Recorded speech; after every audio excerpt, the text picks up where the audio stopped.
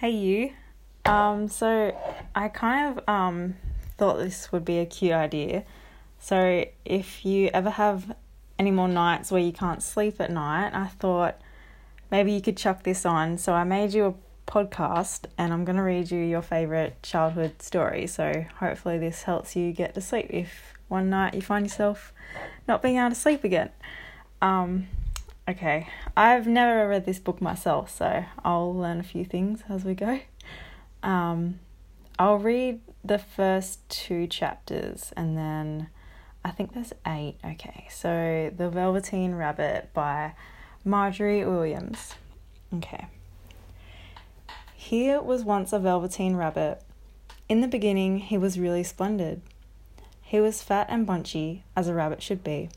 His coat was spotted brown and white. He had real Fred whiskers, and his ears were lined with pink sateen.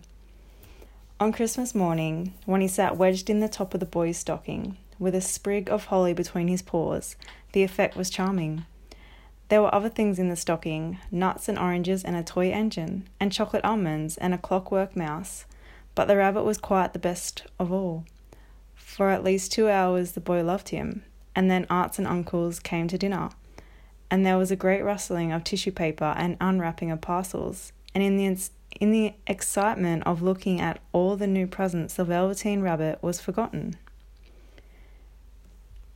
For a long time he lived in the toy cupboard or on the nursery floor, and no one thought very much about him. He was naturally shy, and being only made of velveteen, some of the more expensive toys quite snubbed him. The mechanical toys were very superior, and looked down upon everyone else. They were full of modern ideas and pretended they were real. The model boat, who had lived through 2 seasons and lost most of his paint, caught the tone from them and never missed an opportunity of referring to his rigging in technical terms. The rabbit could not claim to be a model of anything, for he didn't know that real rabbits existed. He thought they were all stuffed with sawdust like himself, and he understood that sawdust was quite out of date and should never be mentioned in modern circles. Even Timothy, the jointed wooden lion, who was made by the disabled soldiers, and should have had broader views, put on airs and pretended he was connected with government. Between them, all the poor little rabbit was made to feel himself very insignificant and commonplace, and the only person who was kind to him at all was the Skin Horse. The Skin Horse had lived longer in the nursery than any of the others. He was so old that his brown coat was bald in patches and showed the seams underneath, and most of the hairs in his tail had been pulled out to string bead necklaces. He was wise, for he had seen a long succession of mechanical toys arrive to boast and swagger, and by break their mainsprings and pass away, and he knew that they were only toys, and would never turn into anything else. For nursery magic is very strange and wonderful, and only those playthings that are old and wise and experienced like the Skin Horse understand all about it. "What is real?" asked the rabbit one day when they were lying side by side near the nursery fender, before Nana came to tidy the room. "Does it mean having things that buzz inside you and a stick-out handle?" "Real isn't how you are made," said the Skin Horse. "It's a thing that happens to you. When a child loves you for a long, long time, not just to play with, but really loves you, then you become real." "Does it hurt?" asked the rabbit. "Sometimes," said the Skin Horse, for he was always truthful. "When you are real, you don't mind being hurt." "Does it happen all at once, like being wound up?" he asked, "or bit by bit?" "It doesn't happen all at once," said the Skin Horse. It takes a long time. That's why it doesn't happen often to people who break easily, or have sharp edges, or have to be carefully kept. Generally, by the time you are real, most of your hair has been loved off, and your eyes drop out, and you get loose in the joints and very shabby. But these things don't matter at all, because once you are real, you can't be ugly, except to people who don't understand. "I suppose you are real," said the rabbit, and then he wished he had not said it, for he thought the Skin Horse might be sensitive, but the Skin Horse only smiled. So this is the Skin Horse tells his story. "The boy's uncle made me real," he said.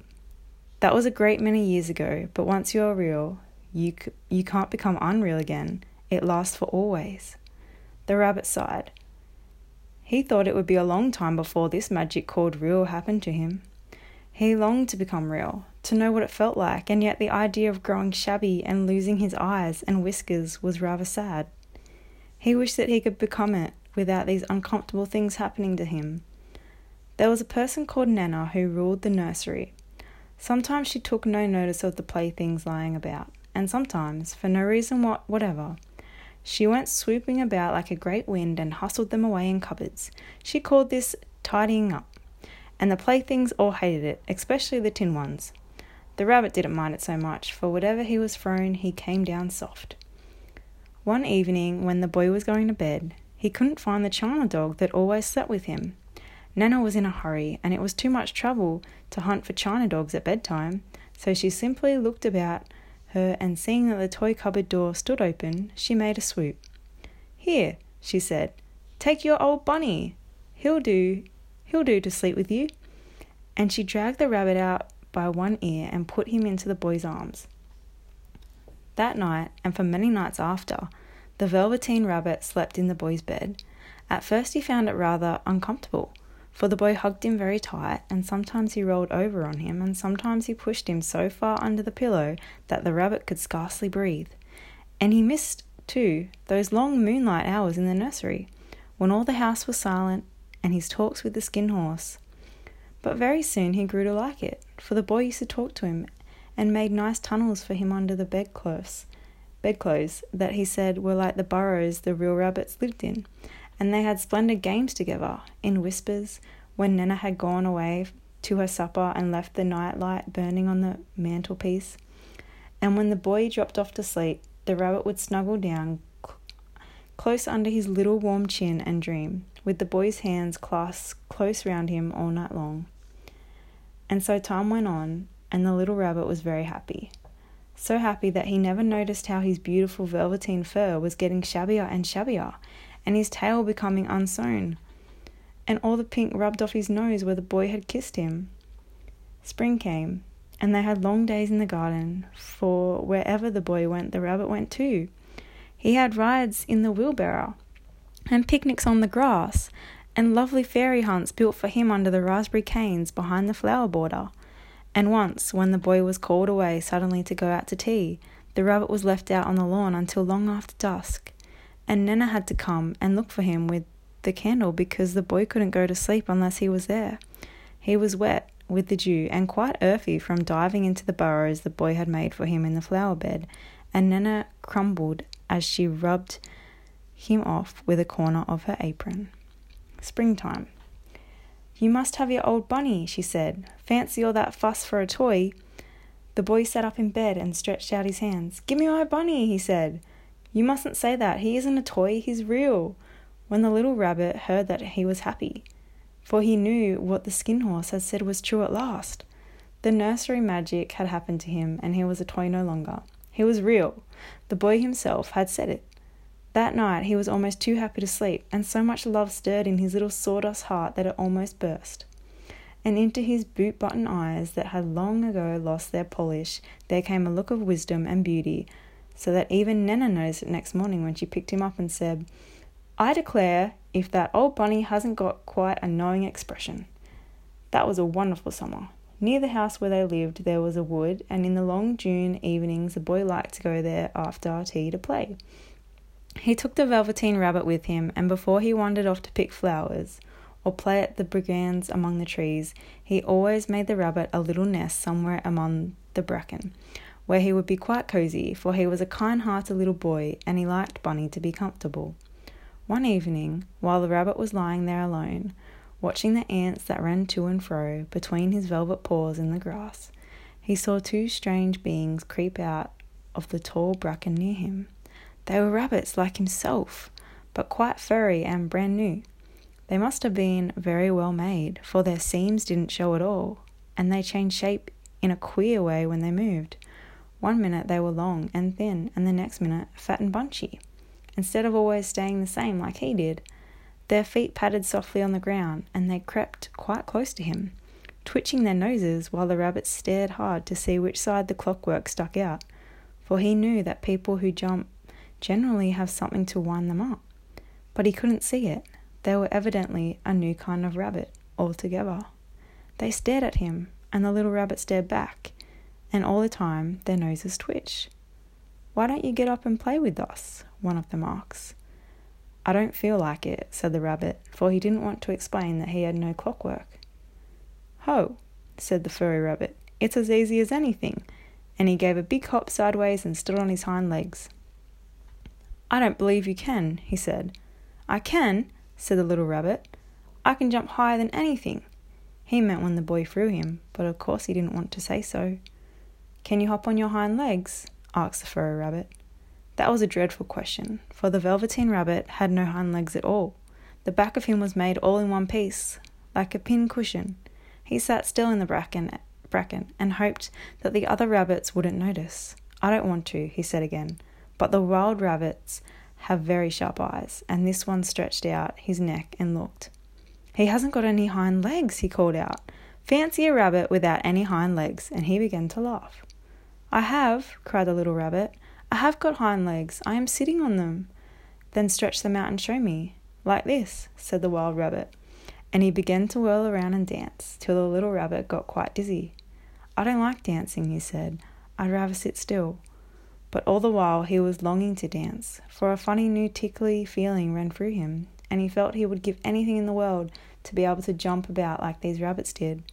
The strange rabbit stopped dancing and came quite close. He came so close this time that his long whiskers brushed the Velveteen Rabbit's ear, and then he wrinkled his nose suddenly and flattened his ears and jumped backwards. "He doesn't smell right," he exclaimed. "He isn't a rabbit at all. He isn't real." "I am real," said the little rabbit. "I am real. The boy said so." And he nearly began to cry. Just then there was a sound of footsteps, and the boy ran past near them, and with a stamp of feet and a flash of white tails, the two strange rabbits disappeared. "Come back and play with me," called the little rabbit. "Oh, do come back. I know I am real." But there was no answer. Only the little ants ran to and fro, and the bracken swayed gently where the two strangers had passed. The Velveteen Rabbit was all alone. "Oh dear," he thought, "why did they run away like that? Why couldn't they stop and talk to me?" For a long time he lay very still, watching the bracken and hoping that they would come back, but they never returned. And presently the sun sank lower, and the little white moths fluttered out, and the boy came and carried him home. Weeks passed, and the little rabbit grew very old and shabby, but the boy loved him just as much. He loved him so hard that he loved all his whiskers off, and the pink lining to his ears turned grey, and his brown spots faded. He even began to lose his shape, and he scarcely looked like a rabbit anymore, except to the boy. To him he was always beautiful, and that was all that the little rabbit cared about. He didn't mind how he looked to other people, because the nursery magic had made him real, and when you are real, shabbiness doesn't matter. And then, one day, the boy was ill. His face grew very flushed, and he talked in his sleep, and his little body was so hot that it burned the rabbit when he held him close. Strange people came and went in the nursery, and a light burned all night, and through it all the little Velveteen Rabbit lay there, hidden from sight under the bedclothes, and he never stirred, for he was afraid that if they found him, someone might take him away, and he knew that the boy needed him. Okay, I'm gonna start a new recording just so it doesn't time itself out. Okay.